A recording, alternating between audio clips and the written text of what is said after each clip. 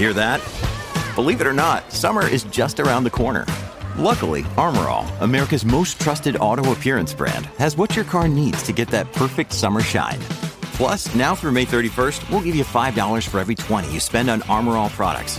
That means car wash pods, protectant, tire shine, you name it. Find out how to get your $5 rebate at armorall.com. Armor All, less work, more clean. Terms apply.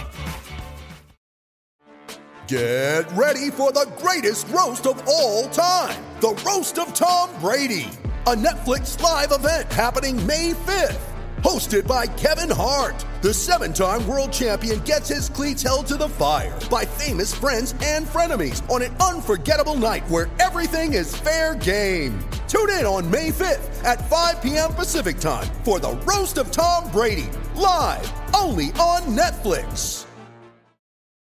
When you need mealtime inspiration, it's worth shopping Kroger, where you'll find over 30,000 mouth-watering choices that excite your inner foodie. And no matter what tasty choice you make, you'll enjoy our everyday low prices, plus extra ways to save, like digital coupons worth over $600 each week. You can also save up to $1 off per gallon at the pump with fuel points. More savings and more inspiring flavors make shopping Kroger worth it every time. Kroger, fresh for everyone. Fuel restrictions apply. Mary redeemed a $50,000 cash prize playing Chumba Casino this year. I was only playing for fun, so winning this was a dream come true. Chumba Casino is America's #1 social casino experience. It's serious fun. With over 80 casino-style games to choose from, you too could win life-changing amounts of cash. Be like Mary. Log on to ChumbaCasino.com and give them a whirl. That's ChumbaCasino.com. No purchase necessary. Void or prohibited by law. 18 plus. Terms and conditions apply. See website for details. The voice in the preceding commercial was not the actual voice of a winner.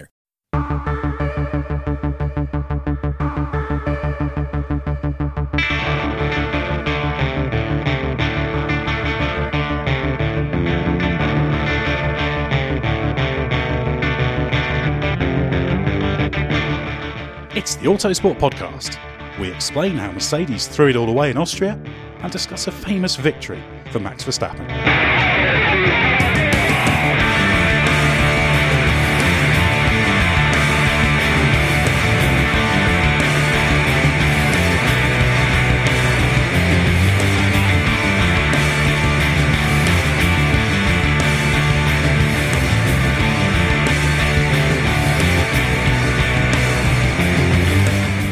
Max Verstappen took his first victory of the 2018 Formula One season on home soil for Red Bull at the Red Bull Ring in Spielberg. A very unexpected win. We all thought it was going to be a Mercedes runaway at the start of the race after Valtteri Bottas and Lewis Hamilton locked out the front row, but it wasn't to be. The race unravelling in spectacular fashion. I'm your host, Ed Straw, and joining me in our scenic mountaintop, you could almost say, abode, and a very nice guest house not far from the Red Bull Ring. First is Scott Mitchell. Now, Scott, first I should say, are you worried about being interrupted by horses that are lurking outside the window? Horses or Formula 2/GP3 correspondence, because we've got a horse outside and Jack Benyon in the next room, so I'm really not sure sort of how many interruptions we're going to get in this podcast. Also joining me is Ben Anderson, who's sort of nestled in the corner of my bedroom in this guest house. I should add that this was Mrs. Yeah. I'm feeling my reputation is being sullied unfairly.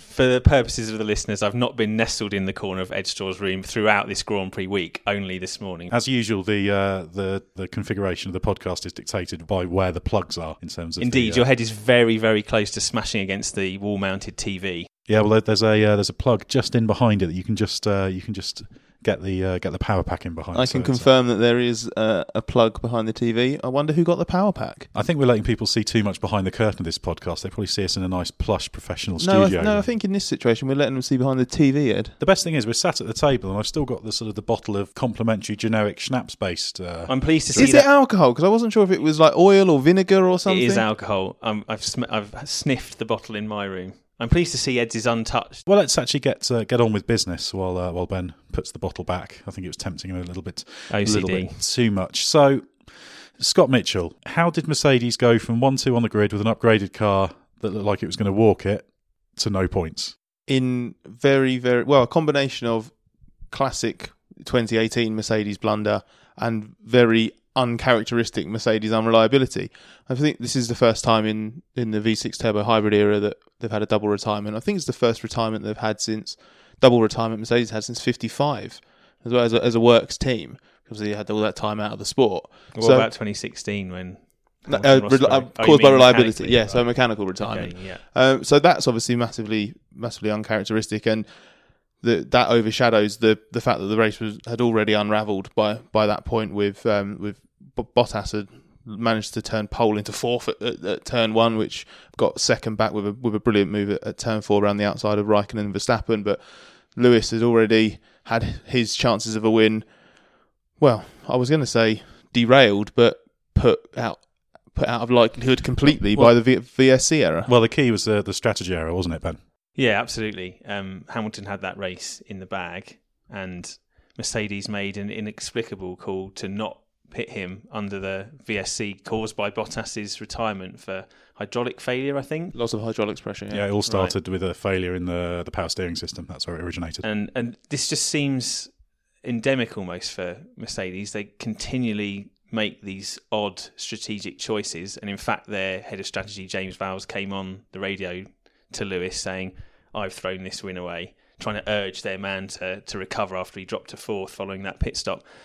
And you just wonder if Mercedes needs a wholesale rethink in how it deals with the strategic challenges of Formula One. Now it's become much more competitive in this era, with Ferrari and Red Bull both breathing down their necks constantly. It is not the first error this season, and there have been some quite significant ones going right back to the first race in Australia. I was amazed by those radio messages from Vowles when he came on, just that need to try and prevent a Hamilton spiral, and then when Hamilton started to spiral anyway, try and G him out of it. But I don't know about you, Ben, but when you heard that, I was thinking, it's not unprecedented. We hear engineers and strategists come on the radio at times when they feel they need to intervene or say something important. But that was, to me, that was like panic stations, effectively bringing him in and trying to fix the situation. Yeah, it's very unusual to hear comments that strong, and you wonder what Mercedes can do now to kind of rebuild the confidence within that team, because Vowles must be having a spiral of his own after the sequence of errors we've seen: Australia, Bahrain, China, the list goes on. It just feels like Mercedes, once again, as Formula One's become more competitive and they've been forced out of their 2-horse race comfort zone from the early part of the V6 era, they're just not very good at handling these challenges. I think as well, this is the worst of the strategy errors, because, for example, in China, they had a very short amount of time. Bottas was just going past the pit entry. They couldn't have pitted him. Chance, Hamilton was approaching the hairpin. So they had a few seconds. But here, Bottas slowed on his 14th lap. So Hamilton had basically done pretty much a lap of green flag racing when the virtual safety car was deployed, when he was back on the same straight. So let's say that's about a minute or so. And then it takes, 40 seconds, 50 seconds to get back around to the pit entry under controlled speed. So I said a really conservative estimate is from the first moment they realised Bottas was in trouble, which should instantly, if your strategists say, safety car, VSC are possible here, they had 90 seconds. And that's a really generously low estimate of it to decide what to do. And they came out by not pitting with the one action that was guaranteed to make them lose out to the maximum. It was an extraordinarily obvious thing to do. You could say in China, well, no one have seen quite how big a speed advantage the Red Bulls will have, but here it was a complete no-brainer, and it is almost like they were paralysed, couldn't do right for fear of doing wrong. Well, the thing that reinforces it for me is the fact that Red Bull and Ferrari double-stacked their cars. They brought them in and said, right, okay, this is the only option. Doesn't matter if you have to queue, if it puts pressure on the pit stop guys to have to turn it around super quickly. That was what they did. They didn't hesitate. Well, and Red Bull were adamant that even if Hamilton had rolled on by, they wouldn't have split them. And I suspect Ferrari would have been the same, because it was just so obvious. I think that's the key, because if you're Mercedes and you're leading the race, there's always that, well, what if we don't do this? What if we do this? There's always two options, isn't there? Stay out or pit. For everyone else chasing, Mercedes has this race in the bag in their eyes. You just take the gamble. But the fact that nobody split the strategies and said, right, we'll leave one car out just in case, we'll gamble with an early stop for the other car, suggests that everybody else in the pit lane really saw this as a no-brainer. And the only other drivers who didn't make a double stop under the VSC were for reasons of either technical failure. I think Haas had a problem with their tyre warmers, or Force India just didn't have enough time to get both drivers in without losing significant position. Yeah, so you look at it and you say everybody's come up with that conclusion and Mercedes hasn't. The only ones. It's very, very strange. I mean, credit to their chief strategist, James Vowles, as mentioned, being willing to come on the radio to Lewis and say, yeah, I've lost us this race. Yeah, it's a big thing to do. Make up, because it's not just the driver he's saying it to, it's everyone at the team and millions of people who absolutely at home. But, it was ultimately a strategic error. So I think they need to look at their systems and what they're doing, because you're meant to have a situation where at any point in a race, where if there's a safety car or a VSC, you know what you do. And while I appreciate the parameters of the race were changed by Bottas stopping, because previously there may have been a slight difference in terms of what they did if there were two cars there, you should be able to just like that switch and say, yep, it's a pit. So I don't really know what it was, where the lag is that made them not do this. You can see how easy it is to get into a negative spiral in elite sport, though, and the fact they've had problems of similar nature. You're second-guessing yourself. Second-guessing yourself, exactly. So having all that time to react, in a way, is a negative for a team in that situation, because they just not reacting as confidently as you would normally, and as the other teams did. I wonder how they're going to rebuild that, because different role within the team, but similar to what you're talking about there. Back at the start of the season in Australia, when Haas had the really high-profile wheel gun operator errors in Melbourne, and Günther Steiner said afterwards, when they went to Bahrain, that they repositioned the guys within the team with in a less crucial role to just rebuild that confidence, not dismiss them, not do anything that's going to shatter them even more, but give them an opportunity to find that groove again, come back, and then you can be back part of that process in a key crunch situation. I don't really know how you do that with your chief strategist, but they need to find a way to do it, because you're not always going to have a minute and a half to react. You need to be able to say in that moment, that split-second decision, with confidence, this is absolutely the right thing to do. No, and as Hamilton said after the race, they need bulletproof strategy. This championship is too close a fought thing, and they're throwing points away needlessly. Yeah, and it was such an obvious one. You can criticise previous decisions, but at least sometimes you can see what the rationale is. You can say, well, we thought this. But when Toto Wolff, and I asked him, can you just explain what discussions were, what was happening, why that happened? And it was just, well, there was a bit too much lag. We were worried about this. There was no kind of, well, we thought this, and therefore this, and therefore this. And you think, well, okay. Or we had three options and we just couldn't decide. But at least you can look at that and say, well, okay, you were wrong, but there was a train of thought that led to your course of action. Here it just seemed to be a bit of I don't really know what to do. Oh, we've got it wrong. And then, of course, the great irony was that because Bottas parked far enough away to not trigger a long virtual safety car, that meant that they couldn't, at the end of the 16th lap, bring Hamilton in, because if he'd rolled round, they couldn't react. If the VSC had lasted long enough for him to make the pit stop on the next lap, it would have been fine. It would have been all the same again. But Bottas.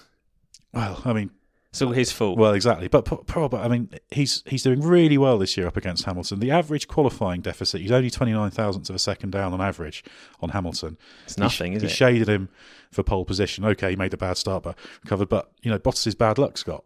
Yeah, it's amazing. This is the fourth cast iron instant of just him being screwed out of a really good result. We were talking earlier about, you could argue that Mercedes did him out of a win in Bahrain by not reacting to Vettel's need to not have a second stop, and then obviously Bottas's charge came too late. But in China, he wasn't able to react to the safety car the way the others was, but it changed the complexion of the race, so that screwed him out of a win.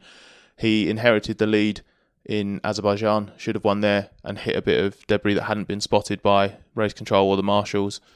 Retirement there. Wiped out turn one in France at a race that Mercedes dominated, so never had the chance to challenge Hamilton for the win. And then here again, okay, you're right, he was in second because of a mistake that he made at the start, but he was at least on for second. You don't know how the race would have panned out, especially if Bottas could have kept the pressure on and Hamilton had eaten his tyres the way he ended up doing. So, yeah, you just can't buy good fortune at the moment. And I know that there is that cliche of you make your own luck, but I just don't see how Bottas is really contributing to any of this misfortune at the moment. No, he's just incredibly unfortunate. And if you look at the points table, he's sixth in the kind of the Class A, but effectively he's last in the championship he's in, because there's no way he'd be further down. And he shouldn't ridiculous, be. He's got 92 points. Hamilton's got 145. Vettel leads with 146. So that's the good thing is the Mercedes team will know what he's doing. He looks set to get a new 2-year deal there. So at least he's doing what he needs to do. And that's well deserved, because he has been driving really well. And that's the thing that will comfort him, that his performance level has gone up significantly this year.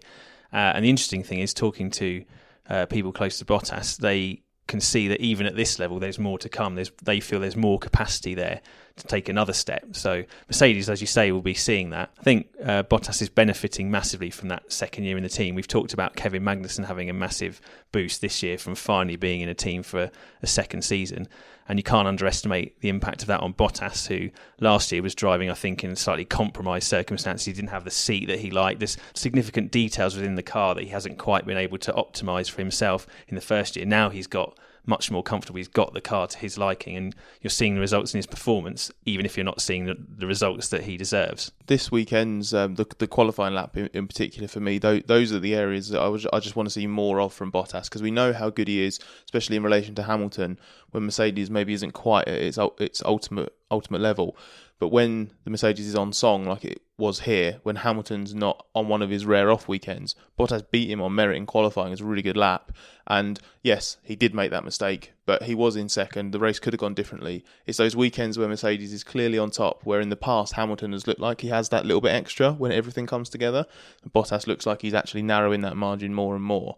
So that makes him a genuine overall threat and not just a number two that I think a lot of people seem to still have dismissed him as, alongside Hamilton, just a number two at that team. Yeah, absolutely. I think the big takeaway for Bottas this weekend is that qualifying lap, because Mercedes was upgraded. It's got the best engine it's had all season. It's the best aero package it's had all season. And in the past, or certainly last season, we saw Hamilton stretch away as the car got better, and Bottas tended to be strong when the car was weak. But this weekend, he was, until the start of the race, on top of Hamilton, even if only narrowly, and he needs to build on that and show that he can keep that up as the car continues to improve. Well, the irony is for Mercedes, for all the negativity about the weekend, justifiably so, the upgrade was significant. There were major aerodynamic revisions. Some people characterised it as a B-spec. They don't call it that, but it was big. The car looks very, very quick. The upgrade package is meant to improve it, particularly in the longer corners. The quicker ones should be very, very strong for Silverstone. Well, you saw it trackside, didn't you? So you can tell us how good it was to the naked eye. I turn one on Friday morning, and normally a new package, it takes a bit of time to get on top of it, but it looked brilliantly planted. They could turn in early, both Bottas and Hamilton, for that corner, and not pay the price for it at the exit. They wouldn't have to take too much curb on the inside. They wouldn't get spat wide at the exit. Vettel and, to a lesser extent, Raikkonen were having to go a bit deeper, square off the corner a bit more, and just carry in a little bit less speed. So you and even compared to the Red Bull, I think you said Red Bull's normally held up as the kind of chassis benchmark in this era of Formula One, and you seem to think that Merc was even stronger than that in the corners. And Hamilton did say that it started really well, and then they got not got a little bit lost, but had to work through some things. It got a bit worse, then it got good again. But I think with that engine upgrade from Paul Ricard the previous week, and then that's a big warning to the opposition for Mercedes. The problem there, though, is we've got this championship battle at the moment. It's so tight at the front of F1 in 2018 that, was it Wolff said, didn't he, on Saturday? It's an interjection from our podcast guest outside. That horse was disagreeing. Oh, was that the horse? I thought it was Benyon. Good point, Benyon. The point is the horse said nay. So does not agree with you. Very, very good. So yeah, Toto said on Saturday, didn't he, that the way this fight is at the moment, you're going to get bitten for small errors, and it was a bit like teaching Ferrari how to suck eggs a little bit. And then come Sunday, when they've got the best package they've got all season, they have the most. Really disagrees with you, Scott. The horse is furious. He's not going to let you finish. I think you should give up. Maybe the horse must be out there dressed in silver or something like that. No! Yeah, exactly. You can't speak against Wolff. No! So Mercedes just had, on their strongest weekend of the year, horse the biggest implosion I've seen from them. Every aspect of that race went wrong at some point for Mercedes. They had a bad start. Then they had Bottas's retirement. Hamilton, they messed up the strategy. Hamilton didn't have the pace when he came back out. Hamilton got flustered. They couldn't manage the tyres during the race, and they had a second reliability problem. It could not. I can't see it, unless they crashed into each other, a la Spain 2016. How could that race have gone any worse for them? And the tyre thing will be a concern as well moving forward, because the Mercedes has tended to be a bit harsher on its tyres than the other top cars as a trend going back through to 2017. And you'd kind of hope, upgrading the car, that would be one area they'd address. But Hamilton did seem to really struggle with his rear tyres, even relative to others at the front who were also struggling. I think part of that was down to how hard he was pushing, because that's a big factor in the blistering. I mean, the track temperature was a lot higher than it had been in during Friday practice when they normally do the long runs. I think Pirelli had it at about 25 to 26 C on Friday, and then it was 42 C for the race. So I think you need to manage things a bit more. So that you do wonder whether people like Ricciardo and Hamilton, who are kind of pressing on a little bit, as well as as well as the fact that Mercedes has been a bit iffy on tyres, but the Red Bull's been good on tyres, and still Ricciardo was having the blistering. But, if we want to talk about things going wrong, there are also some things that went very right for Max Verstappen in terms of his victory. I mean, he managed the tyres very well for starters. But what do you make of that, Ben? This, for me, was the Verstappen that we expect to see, the one who really knows how to balance up aggression, when to consolidate, and it's just a really well executed drive. Yeah, this was Verstappen's best weekend of the season, I think, comfortably, and finally looking like the driver we all thought he was at the end of 17. He's copped a lot of flack from us, justifiably so. And justifiably so. He's been too aggressive. He's admitted he's wanted wins too much. This is a new experience for him, having a car that is capable of being in the mix for victory at all, if not most, races. It was really good to see how he handled the first lap in particular, because that's been a problem, wheel to wheel battling and over aggression throughout really his time at Red Bull. And he managed the first corner really well. He took advantage of the 3-car squeeze between Bottas, Hamilton and Raikkonen and didn't get involved. Handled turn 3 very well. Could see that Raikkonen was over aggressive there. Backed off deliberately to get a good exit. And then when he had a sniff at getting past Raikkonen at turn 7, it was the high speed left where Raikkonen had a little wobble, got the car inside, tiny bit of contact, but really well judged, and that was the move that won him the race. Exactly. It's about knowing when to attack and when to consolidate. And if you watch the onboard, I think F1 have put out a video showing the starts from the various leading drivers, and you can see Verstappen. He has quite a bit of wheel spin actually on the first lap. So first corner, he doesn't really have a vast choice, although he still doesn't get involved. But turn 3, you see him easing off. So you can see the thought process as Raikkonen moves to the left of Hamilton. That was the bit that really, really impressed me. But it's important for Verstappen. I think he's had a run now of 3 strong race weekends since the Monaco disaster. And I think despite the fact he keeps saying he hasn't changed his approach in any way, Scott, we've got to say that he has clearly learned now, hasn't he? Well, yeah, I think we've had evidence now on the start of 2 out of the last 3 Grand Prix of how he's changed his approach. He managed that wheel-to-wheel moment with Bottas in Canada perfectly through that difficult opening complex. We've got another track here that has a layout that is just tempting fate, isn't it? There's been lots of disasters in the first laps over recent races since this Grand Prix returned. Yeah, exactly. And that's the sort of thing. Well, Christian Horner said it after the race, that those moments with Raikkonen on the run from 3 to 4 where Raikkonen squeezes him, puts him slightly on the grass, and then the absolutely brilliant move through into turn 7 after Kimi got a wobble on through 6 and opened the door. So, a little bit of wheel banging forced his way through. Those 2 moments, as Horner pointed out, earlier in the season, misjudged those slightly, which Verstappen was doing, and your race is over. It's disaster. So I think that for me, 3 really good races. Obviously, a brilliant inherited win here. For me, I think the more significant thing in the story of Verstappen's season is judging those fine margins to perfection and coming out the right side of that. I think the big change that Verstappen's needed to make, and his camp has recognised this and told him this, is that he doesn't need to be at 100% all the time to do well in Formula One. We know he can be a brilliant driver. He doesn't need to prove himself in every session. I think the crash in Monaco in final practice was the key turning point. And Jos, his dad, said to him that you just need to calm down a little bit. Don't change the fundamentals of how you're driving, but just don't try to go for it every lap all the time. Drive at 95%, and then when you need that extra bit that takes you to 100% to get something done, like that move on Raikkonen at turn 7 yesterday, pull that out of your locker. And it seems that he's taken that on board because, as you say, it's 3 races now in a row where he's looked much more on top of things. And he's now reapplying pressure to Ricciardo, who was on top of him really up until probably this race. Well, and Ricciardo was very much the second Red Bull driver, 0.159 behind in qualifying, and also he had to do things like the extra run in Q2. And he didn't get the pace out of the super softs at the first attempt. He was really struggling. Had to go again, and then Ricciardo over the tyres. So that's really positive from Verstappen. It's exactly what we need to see. But one thing, Scott, Raikkonen was ahead of Verstappen on that first lap. He had good race pace. It was a good performance. Fastest lap on the last lap. So he was quick. Good results. But was this a second place gained or a victory lost for Raikkonen, do you think? Victory lost, yeah. Don't even finish your question, Ed. It's a victory lost. I don't remember. The horse agrees by the sound of it. Yeah, absolutely. Silence from outside. I think you can hear him clapping, actually, which is weird because horses actually, traditionally can't. Your answer's clap. not that good. So,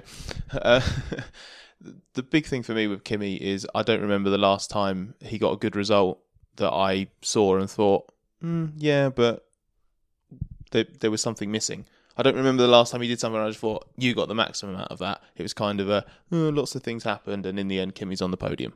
It's a shame because he used the ultra soft bite at the start. He put the car between the two Mercedes, and it was a bold place to put it. And it's always difficult when you're in the middle there. And we saw in the GP3 race on Sunday morning what happens when 3 less accomplished drivers go into that corner there. So the fact that didn't come off, that was worth a try. And then it's just that frustration. It was a mistake in turn 6. I know a few drivers were caught out there because Leclerc went off in that part of the lap as well, but it's just that mistake he makes that just lets Verstappen through. And without that, does he pick up the lead and then hold it? I think if Verstappen was behind him after the pit stops, Raikkonen wins. Well, he does, yeah. And you could sense at the start of the press conference that he knew that he'd thrown that race away with that mistake. It was good to see him having a go. I mean, he came very close to passing Hamilton at turn 3 on the first lap, held Verstappen off a bit forcibly, but borderline, just about on the line in terms of fairness on the way down, and then gave away the place. It's such a shame because the rest of that race was very well executed from Raikkonen, probably one of his best of the season. How about Sebastian Vettel? His weekend started to come undone in Q2 with the impeding incident with Carlos Sainz. Now there's two schools of thought on this. One is that it was clear case of impeding. 2 is that actually it didn't make any difference because Sainz made it through to Q3 anyway. What do you reckon, Scott? I think it's quite dangerous to judge incidents on the consequences rather than the action itself, because I'm 50-50 on that. Sometimes you sort of think, okay, well, if you do that, then that's kind of sensible because no harm, no foul. So why give a massive punishment that doesn't quite fit the crime? But ultimately, that for me, that if you let them off in one instance, it sort of sets a bit of a precedent that you can maybe risk it because you might get away with it if it doesn't actually impact their qualifying. I actually think you need pretty firm rule there, otherwise you just risk it gets messy and opening a can of worms. And also I just think I don't really buy Vettel's argument that he was looking in his mirrors and didn't see him, because if he couldn't see him on the straight on the way down to turn 1, how slow was Vettel going from the start line to turn 1 that let Sainz come from out of sight on the start-finish straight to suddenly with him at turn 1? I just don't think he was particularly paying attention. Well, the strange thing is because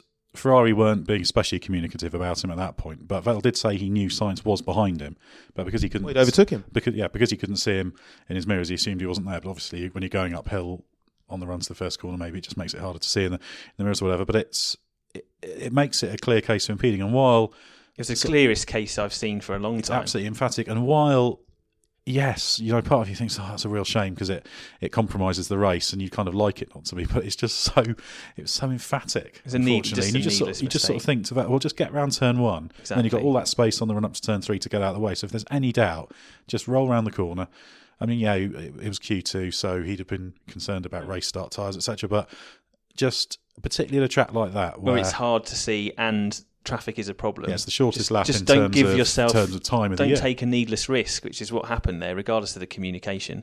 And I get what you're saying about consequences, but in this case, impeding is all about consequences, isn't it? And although Sainz said, well, it didn't really ultimately make much difference to my qualifying, as Renault's Alain Permain said, well, he did have to fly off the track and we did damage a wing, so there were negative consequences, and those kind of things can be much worse and much more dangerous in slightly different circumstances. So very, very silly mistake from Ferrari. And ultimately, it cost Vettel a chance to win a race on a weekend where Hamilton scored no points. Yeah, very much so. And it's his race, he dropped to 8th at the start. He had a little lock up and a wide moment at turn 1 and at turn 3, and ended up, the two Hasses he got through pretty quickly because they weren't too worried about. But he should have been up there, shouldn't he? Taking advantage of the two Mercedes breaking down. Exactly. Although he came through to 3rd, you'd sort of say, well, there's a missed chance there, because when you're definitely. The thing is, it's that thing of when your championship rival messes it up, you've got to be the driver or team, you need to be there picking up the 25 points rather than the 15.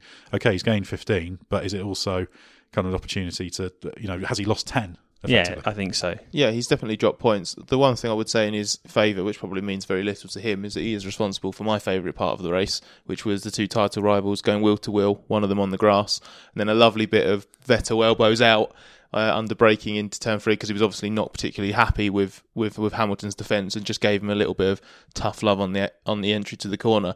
I like seeing that, and it says something about how dramatic the rest of the race was, that's been massively overlooked in the grand scheme of things. But also, the thing about that Vettel move I liked that shows he's really thinking of it, because as well as you sort of say it's tough love, but it was also that thing of, you can just control when the guy on the outside turns in. And some drivers get sucked in and they want to get into the corner so they can be ahead, and that allows the driver behind to kind of get a run on the exit. But Vettel just had it in mind. It's like, right, no, I can sit here, I'm going to pin you to the outside of the track and I'm going to turn in when I want to. Caged him totally, didn't he? And Hamilton was just sat there thinking, well, nothing I can do. There's nothing Vettel did wrong. It was just, it was just absolutely hanging him out to dry. It's the move that Nico Rosberg tried to pull a couple of years ago, isn't it? And failed. Ended up forcing off the track. Exactly, it's that judgment, because sometimes you see it where it's like, okay, well, at some point the driver on the outside needs to turn in, so you can't take it too far. No, it was just brilliant judgment. It was the total opposite of 24 hours previously, where his judgment had let him down. And shows that Vettel is a fine racing driver as well. He often gets stick for being a pole to win merchant and not really very good at wheel to wheel. And he has some clumsy first laps now and then, but he can mix it with the best of them. And looking a bit further back in the battle for Class B, as we've come to term, a dominant weekend for Haas. You could say it was a 1-2 with Romain Grosjean 4th and Kevin Magnussen 5th. That's their first double points finish of the season. They're up to 49 points, up to 5th in the Constructors' Championship. The car has been very, very good. Two things here, Ben. First, the fact that Haas has got that double points finish. I'm trying to remember, they've certainly had one before in F1. That might only be their second. Japan last year? Did they both make the points then? I think that was the last time Grosjean scored, because Grosjean had 12 races without a point. So Haas getting that double points finish and a big hatful of points. That's 22 points they've got out of this, out of the 49 they've scored, plus also Grosjean, who got into this negative spiral, as I think Gunther Steiner referred to it as. How important is that going to be for a driver who we know how good he can be? Yeah, I think very important. I think Grosjean is quite an emotional guy, and despite all the public proclamations of it not affecting him or the team, it surely will have got to him that he's had such a tough start to this season. No points. He was becoming Haas's new Esteban Gutierrez, wasn't he? A driver that ultimately lost his seat there because he just couldn't score points, regardless of how well he drove at certain points. It was good to see Grosjean back to his best. It was a perfect weekend for him. He was quicker than his teammate. Splitting the Red Bulls in qualifying. That's the Grosjean that Haas signed, the guy that's capable of a stunning qualifying lap out of almost nowhere. But it was good to see him finally make the most of the car, score the points he should, get off the board, and now the feeling is that he should be able to take this on and be, as Steiner says, the Grosjean that they know he can be. And also with Magnussen having been so strong at the start of the season, Magnussen had a strong weekend, finishing 5th, but he was 0.159 behind in qualifying, and then there was a phase really with him when they were race. on comparable tyres at the start of the race, when he was just sort of falling back at 0.3 a lap. Good drive from Magnussen, great drive from Grosjean, I'd say. It's important for Haas to have this first race this year anyway, where you don't have one driver having a massive high and the other one having a massive tug, because that's what Steiner said, that they seem to be going through this weird patch over the last couple of years, especially with Grosjean and Magnussen. When one's doing really well, the other one's struggling. It was the opposite way around last season at times. And it's really important for the team because they are quite small. They've made the most of this relationship with Ferrari, and they've built what is, on outright pace, I think the 4th quickest car. Because Renault is 4th in the Constructors' Championship because it has always been the 4th or 5th quickest car, depending on the circuit. Haas has been outright clear 4th fastest more times than Renault. The problem is it's just either Magnussen's made the most of it and Grosjean's had a silly blunder, or the team has failed to get the most out of it. And they actually do have a really, really good chance of finishing 4th in the championship this season. Yes. I know it's a battle that not a lot of people care about, but in F1 terms, that's huge. Yeah, and Steiner knows that as well. That will be their target now, they're only 13 points behind. Given how disastrous a weekend Renault had, with Sainz dropping like a stone, struggling with the tyres, Hülkenberg retiring with turbo failure, I think it was. So spectacular turbo failure. Indeed. So lots of drop points for Renault, massive weekend for Haas. And this is the score they should have had in Australia. So it's kind of like their season resetting almost. One quick entry from the Corrections and Clarifications Department. Haas did also have a double points finish at Monaco last year, remember, which I forgot about. So Monaco and Japan last year. But we should also say 4th place is Haas's best finish. Comfortably the best weekend for onwards the team, and upwards. 4th and 5th. So it's going well for them. And the really positive thing is that they're keeping pace with the development. The car's still competitive into the middle phase of the season, which was the thing that was really important for them to do. Although still a lot of work to do at low speed. It seems that this kind of track really does play to the Haas strength. They've got good aero at high speed, as the drivers say, but it's the lower speed tracks they haven't quite managed to get that sweep which is a struggle for all midfield teams. I mean, it's the same for Toro Rosso. They bought an upgrade this weekend to try and widen that window, but they still struggle to make the car strong on all types of corners, and that's still an issue for Haas. But yeah, very fast and doing a good job. What's really good about Haas and the way that their car works on those circuits is this little concentrated spell of the season where you got so many races in a row. You got France here and Silverstone, high-speed circuits. Obviously, you're going to have Hungary, which is the opposite. But you're in this spell where some of the teams are talking about you can't really react to weaknesses, and if it isn't in your development program to have something that identifies a high-speed aero weakness, you're not going to have it during that spell. So Haas really needs to make hay while the sun shines. And they've had Magnussen was 6th last weekend in France, 4th and 5th here. That's exactly what they need to do. They need to hit this spell of the season really hard, and they're doing exactly that. Yeah. Cue loads of abuse that they're just a Ferrari copy.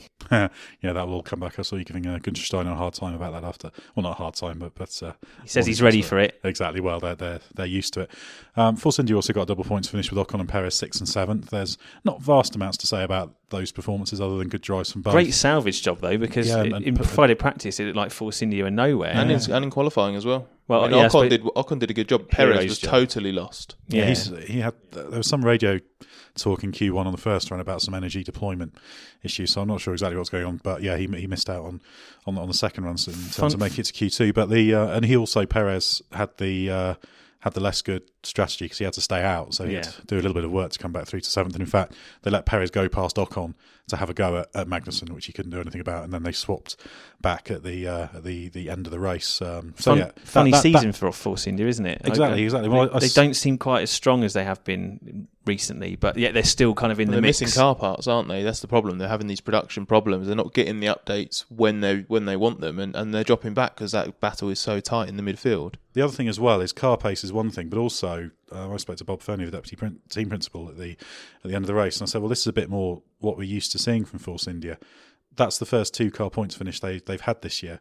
Wow. And usually we're used to Force India had got to the point where they had strong performances with both cars, kind of from the middle of 2016 onwards. Well, they're like the midfield's optimum race team, exactly. Aren't they? They've been consistently maximising good. their car all the time. So there've been a few too many mishaps, but they're still hanging in there in that battle. They're 7th in the championship, but 42 points. So it's they're only 2 points behind McLaren and on course to overhaul them, and then McLaren 49 points, Renault 62. Well, McLaren, Fernando Alonso did a decent job to come through to 8th from the back of the grid, so at least salvaged something from that race. He would have been pointless without the retirements ahead. It's just and they're messing around with the car so much. It's old parts, new parts, back to the old MGK. Didn't he race the 2017 front wing because they didn't have another spare? They said old wing. We don't know what. It wouldn't have been a 17 one, but it would have been an older spec because they tried a trial one on in FP1, but that was very much a testing. It was never planned to go onto the car properly to be raced. And then Alonso damaged a good one in qualifying, didn't he? The last corner just kept his foot in and went off. So exactly. It kind of sums up McLaren's season, doesn't it, really? I mean, the strong things from Alonso in that race were he didn't have to pass too many cars, but the key pass he made to gain a place was the one on Leclerc, which he did because he managed to manage the tyres a little bit better. I think he also passed Stroll in that race and the struggling Gasly. The rest were made up on either retirements or on pit stop strategy. So, at least it's good for McLaren to bank 4 points. But good positives there, aren't there? That Alonso, he has got that experience and that ability that we know so well. And McLaren, in terms of pit stops and certain elements of the racing, are much sharper than they have been in the past. But it's now the fundamental car that's letting them down. And one team actually that's doing very, very well by comparison is Sauber, a double points finish for them. Charles Leclerc 9th, Marcus Ericsson 10th, 2 very, very different paths to very similar results. I think the best thing to say about Leclerc's performance in particular is he said after qualifying on Saturday, obviously he was quick again in Q2, but he was like, don't really think I'm going to keep my points run going here, starting 18th and then going through the gravel at turn 6 on the opening lap. So to come back through the pace he did, and he almost held off Alonso at the end. That would have been another little boost, but to get into the points from where they were, that's really impressive. Ericsson did a very good salvage job after being, can only describe him as totally demoralised after being hammered in qualifying and qualifying slowest.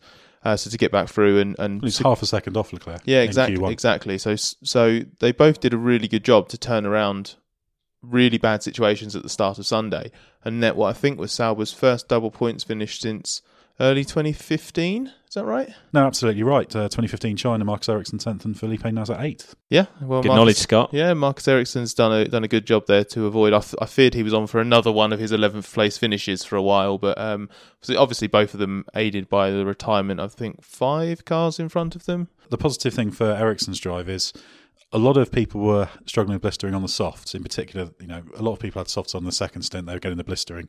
The rears in particular, there were some front blistering problems as well. Now you have an increased chance of blistering when you're on a heavier fuel. So he started the race on the softs, made them last an extremely long time. The pace held up extremely well. So he was managing the tyres exceedingly well in difficult conditions that were catching people out. I mean, at the time, Scott, you commented on it, and I said, well, we're expecting the softs to hold up pretty well. But then as the race went on, it became very clear that the higher track temperature and the nature of the configuration of the track meant that the softs were in quite a lot of trouble. So kind of in that light, what Ericsson did was very good. Yeah, and Ericsson's gotten used over the last few seasons to driving enormous stints on tyres that you just don't think are going to work. So I'm guessing that has had some value in terms of him being able to learn some neat tricks in terms of tyre management. And maybe he accessed some of the clever tools that Horner was so enthused about in terms of Verstappen's drive. Yeah, it was managing the left rear was particularly important, wasn't it? Verstappen was lifting through 9 and 10 more just to put less pressure on that left rear.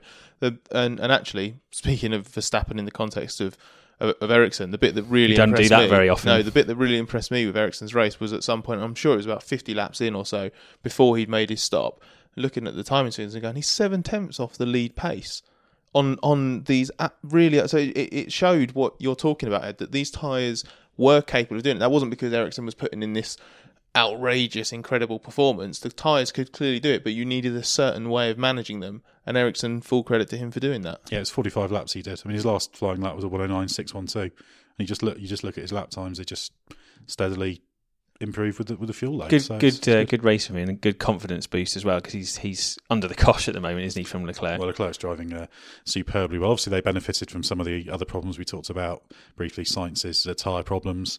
Hulkenberg was in the points, but had the turbo go. We don't know whether he'd have had the tyre problems, but both Renault drivers were complaining about balance problems and bad balance at the Red Bull Ring. That can lead to the blistering. We also saw Pierre Gasly had he had the collision. He was hit by Van Dorn at turn 3. Torpedoed. I think it was you, Ben, that spoke to Gasly after the race, didn't you, about the fun he was having? Yeah, he said it was the worst balance he'd ever had in a car, I think. It seems like the hit from Van Dorn at turn 3 bent something on the car. He described it, Gasly described it as like when you bend the steering in a go-kart and the kart will turn in really, really too sharply in one set of corners and then understeer in the opposite set of corners. He said he almost went off the circuit 20 times during the race. It sounded really, really difficult. And in that context, he did a really good job, considering how much that would have impacted on his tyre life, to almost score points in that car. He was less than 6 laps away from making it. He compared it to driving a rallycross race. I don't know what he was complaining about. That sounds like loads of fun. Yeah, the horse approves of that statement. Given that we talked very negatively in last week's podcast about the miserable time we had at the French GP, one thing I did want to say is that if I'm going to see a Verstappen win, an inherited Red Bull win this season, I'm pleased that I've seen it here for Mateschitz and his lot, because this is a really good Grand Prix. It's a really good circuit. The circuit lends itself, the work that they've done, the facilities are excellent. It's a good circuit for racing. It's a really well managed event as well, and it's one of my favourite races. And to come here after the misery of France last weekend shows the difference between a Grand Prix where people think they know what they're doing and a Grand Prix where they've done everything to make sure they get it right. Scott's definitely going to be invited back. I look forward to my free case of Red Bull now. But I agree 100%. This is a really, really good event, and it's not in the most accessible part of the world in terms of it's not massive motorways area. It's a little bit out of the way, and they do a good job of it. It's not quite as bad as Paul Ricard, but they certainly manage everything. Well, it's old school feel with modern facilities, isn't it? That's a great way of putting it. You can sell them that slogan. But and Dietrich Mateschitz, after the race, he was wandering around the paddock. He was delighted. Saw Niki Lauda give him a little hats off moment. So it's important as well, because we should also remember, and well attended. Oh, very well With attended. the Verstappen village, there was huge. The Orange Army was out in force, wasn't it, for this race, which is good to see. Yeah, exactly. I think it's also important for Red Bull to get this day, because Red Bull have put a lot into Formula One over the years and motorsport as a whole. They own 2 teams. They're paying to put on a race, which is one of the best Grand Prix of the year. So, I think it's nice for them to have this exciting moment. And Mercedes have won all of the Austrian Grand Prix since it came back up to now. So it's and amazing that Red Bull managed to win the home race, because after qualifying, you wouldn't have given them a prayer. Like, split by a Haas, struggling with straight line speed. So it's amazing how quickly things can turn around. I think this is one of the reasons why it means so much to them, because obviously since this Grand Prix has returned, all the money that they've put into it, it's been dominated by Mercedes. So I think that must have hurt Mateschitz a little bit to see that year in, year out. So for it to come, Horner stopped his post-race media debrief 2 or 3 minutes before the end. He resumed it afterwards, specifically to get up, go and see Matt, because he saw Mateschitz. He saw Dr. Marco, leaving, and just basically ran after him, stopped him, gave him a massive hug, and then came back. So you could see it just had this brilliant feel-good atmosphere at Red Bull afterwards, which was really nice to see, and justifies them wearing those lederhosen year in, year out. Makes that effort worthwhile. Yeah, that's perhaps the one downside of this race. But yeah, Helmut Marko in lederhosen. Ed Straw's wearing lederhosen right now for this podcast. Just a blatant lie. I wear black jeans and only black jeans. No, that's inconsistent with the polka dot shirt. Ed Straw's polka dot shirt. Yeah. I'd just like to add, I do wear other clothes other than jeans. It's just when there's trousers, they shall be black jeans. It's just the way it works. Anyway, what say you, horse? No, the horse is happy. Well, I think it's probably time for us to get packed up and head to Vienna to make our way back. So thanks very much, Scott Mitchell, Ben Anderson, and the horse for its mid podcast disagreements with Scott Mitchell. Obviously, we've got the British Grand Prix coming up this weekend, so keep an eye on autosport.com. We'll have all the post-race fallout from the Austrian Grand Prix and the pre-race build-up to Silverstone on there. Our Plus subscriber area, where you can rate the drivers, see how wrong you think my driver ratings have been. Max Verstappen got a 10. I'll give that one away. See if you unbelievable. See if you agree with that. I think it was a very, very why not good 11? Performance. Well, there we go. Maths is why not. Also, check out Sister Titles F1 Racing and motorsport.com. Thanks very much for joining us. We'll be back soon with another Autosport podcast.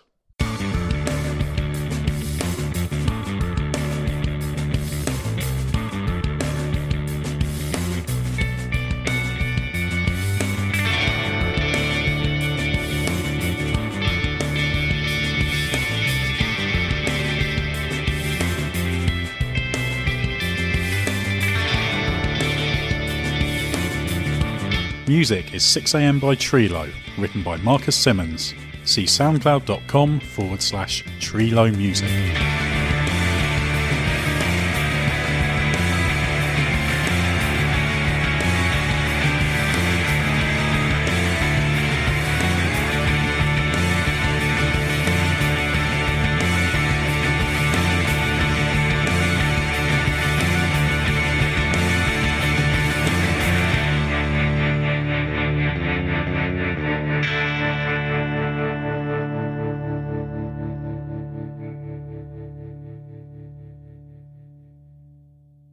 Mary redeemed a $50,000 cash prize playing Chumba Casino this year. I was only playing for fun, so winning this was a dream come true. Chumba Casino is America's #1 social casino experience. It's serious fun. With over 80 casino-style games to choose from, you too could win life-changing amounts of cash. Be like Mary. Log on to ChumbaCasino.com and give them a whirl. That's ChumbaCasino.com. No purchase necessary. Void where prohibited by law. 18+. Terms and conditions apply. See website for details. The voice in the preceding commercial was not the actual voice of a winner. The just because deal. Hey, what's this? Breakfast from Mickey D's. From me? Yep. Why? 'Cause it's morning and you like McDonald's. Let's eat while it's hot. There's a deal for every act of kindness at McDonald's. You don't need a reason when the one and only hot and melty Sausage McMuffin with egg is just $2.50. Price and participation may vary. Cannot be combined with any other offer.